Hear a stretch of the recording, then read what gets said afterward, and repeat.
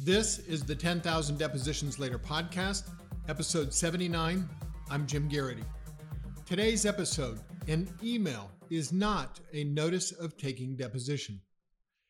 This is just a reminder that while you may be engaged in cordial or not so cordial email discussions with opposing lawyers about a planned date and time for your depositions, the fact remains that most casual emails do not comply with the rules that determine what a proper notice must contain. So for as long as you continue to engage in email exchanges without complying with the requirements of the notice provision of the rule, you have not properly noticed your depositions, and the clock on your discovery deadline, if there is one, is still running. Now, why is that a problem? Well, it's illustrated by today's case in the spotlight, where a lawyer who began discussing deposition dates of numerous witnesses months in advance wound up waiting until days before the anticipated actual deposition date to formally notice them. And as you can guess, because we're talking about it right now, the result was that a judge granted a protective order against the plaintiff's depositions right at the end of the discovery period. So what's the lesson here? You've got to notice your depositions in a way that complies with the rules, number one. Number two, don't be shy about issuing a formal notice once you determine an appropriate date and time for your depositions. In some instances, you may need to issue the notice before you and the other witnesses have nailed down all of the nuances and details, such as whether everyone is or is not available on the chosen dates. But you've got to get your notice out the door. Now, I'm not suggesting that you be discourteous, but I am saying don't let grass grow under your feet. Don't let time pass. Have your dialogue with opposing lawyers about the best dates and times, but stay on that. And once you've got things locked down to your satisfaction, issue the notice. Maybe you'll have to amend it. Maybe at some point you'll have to change the date and renotice it. But get those dates set and get your notice out the door, because time has a way of passing, and before you know it, you've run out of it. In the case at hand, which I will refer to as the Bernstein case, full citation in the show notes, the plaintiff's counsel there sent an email on September 2, 2021 to the defense lawyer saying that he wanted to depose 13 specifically named individuals and was looking for availability in the next 2 to 3 weeks. So again, that was September 2. A week later, on September 9, plaintiff's counsel sends another email with a letter attached that says, in summary, please accept this correspondence as a renewed request for depositions of the following individuals as soon as possible, again listing 13 names. All right, so that was September 9. The discovery deadline in this case happened to be October 21, 2021. And according to the defendant's motion for protective order, at least as of October 13, 2021, 1 week away from the close of discovery, the plaintiffs had still not yet formally noticed a single deposition. So what happens next? Well, what happened next is what sometimes happens, and you get in a jam at the end of discovery. You wind up noticing depositions on short notice, and that's what the plaintiffs did according to the defense's motion for protective order.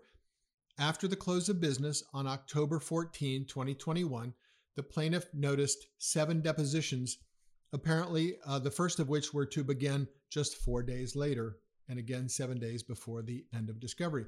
So the defendant files a motion for protective order and points to a couple of different sources of authority to block these last-minute depositions.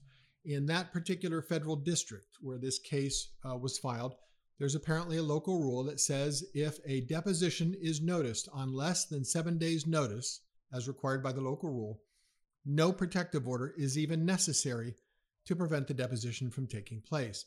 But the defendant in this case cited a second source of authority, and that was Federal Rule of Civil Procedure 32A5A, which is subtitled Deposition Taken on Short Notice. As you know from episode 24 of this podcast, where we did a deep dive into that subsection, that federal rule says that you can't use a deposition against a party where the deposition was taken on less than 14 days' notice if you meet certain preliminary conditions. So at least in federal court, these depositions, as noticed just a few days before they were scheduled to take place, and just a week from the close of discovery, were dead on arrival.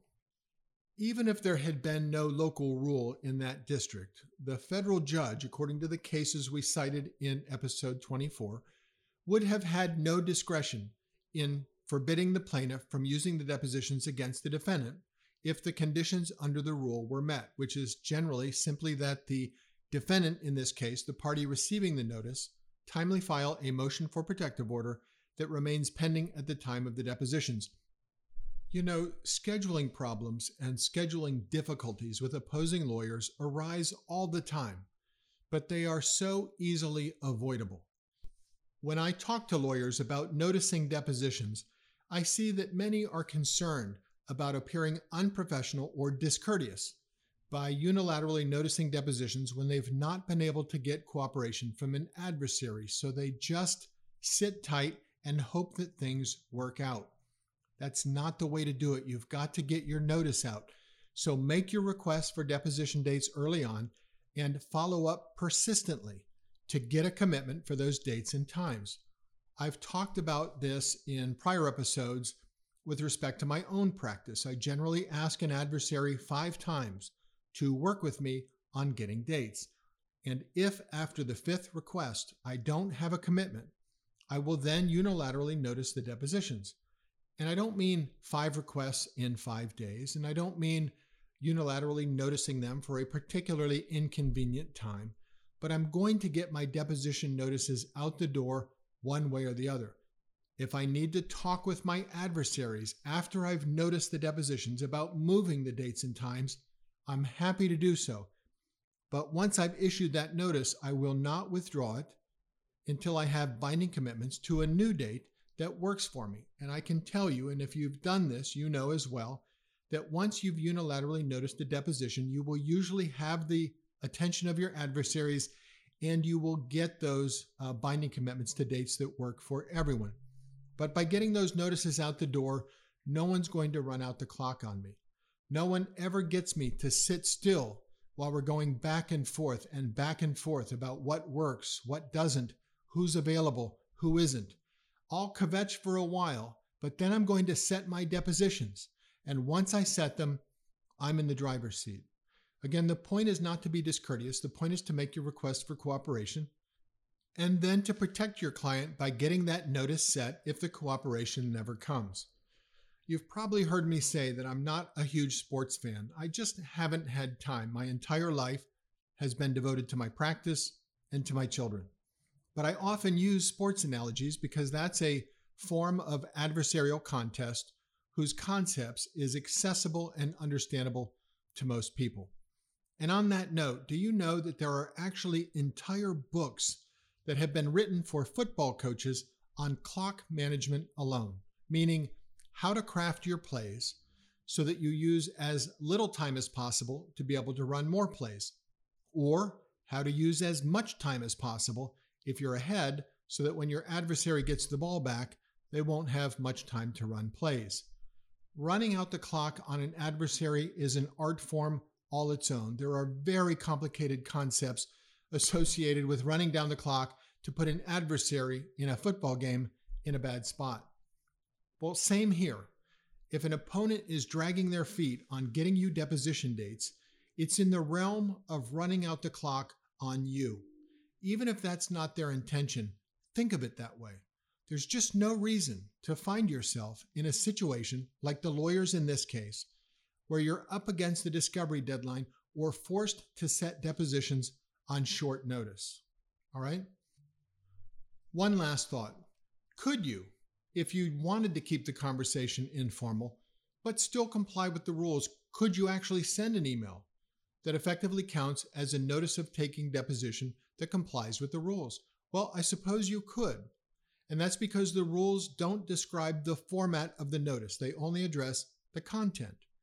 Federal Rule of Civil Procedure 30b-1, which is mirrored by the majority of state court rules on depositions, says, quote, "A party who wants to depose a person by oral questions must give reasonable written notice to every other party." Okay, so far so good.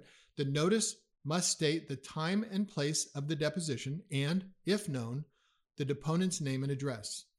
If the name is unknown, the notice must provide a general description sufficient to identify the person or the particular class or group to which the person belongs. End quote.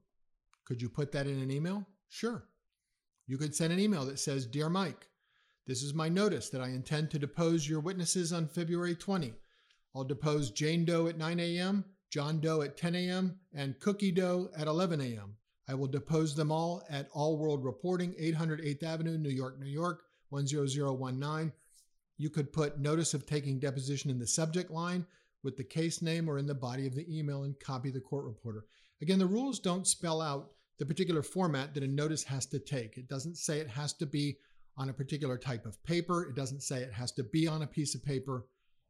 Now, all this assumes that your jurisdiction allows electronic service of the notice and electronic signature, which is what the email would do, although I suppose you could send the email and then fax it or have the email hand delivered, whatever works. The point is that you've got to strictly comply with the provision of your applicable rule that spells out what the notice must contain. If an adversary or a judge is looking for a basis to deny you your depositions, technical deficiencies in your notice, such as informal email chat, will be the basis they need to deny them. So give the opposing lawyers fair opportunity to work with you. I say 5 times. Some lawyers have emailed me after one of my podcast episodes where I said wait 5 times, and they say, no, that's too many. I wait 3. Some say 4. I personally like 5 because if I have waited several days in between each of the 5 requests, it becomes very hard for an adversary to legitimately argue to a judge that they couldn't have come up with binding dates over the course of a month or so. It's just not plausible. So that's the message of the day. Be courteous, be professional, be persistent. Don't let an adversary run the clock down on you with informal email chit-chat. All right, as always, case citation in the show notes. I hope you're having a great week. We greatly appreciate your listening to the podcast, and we'll talk to you again soon.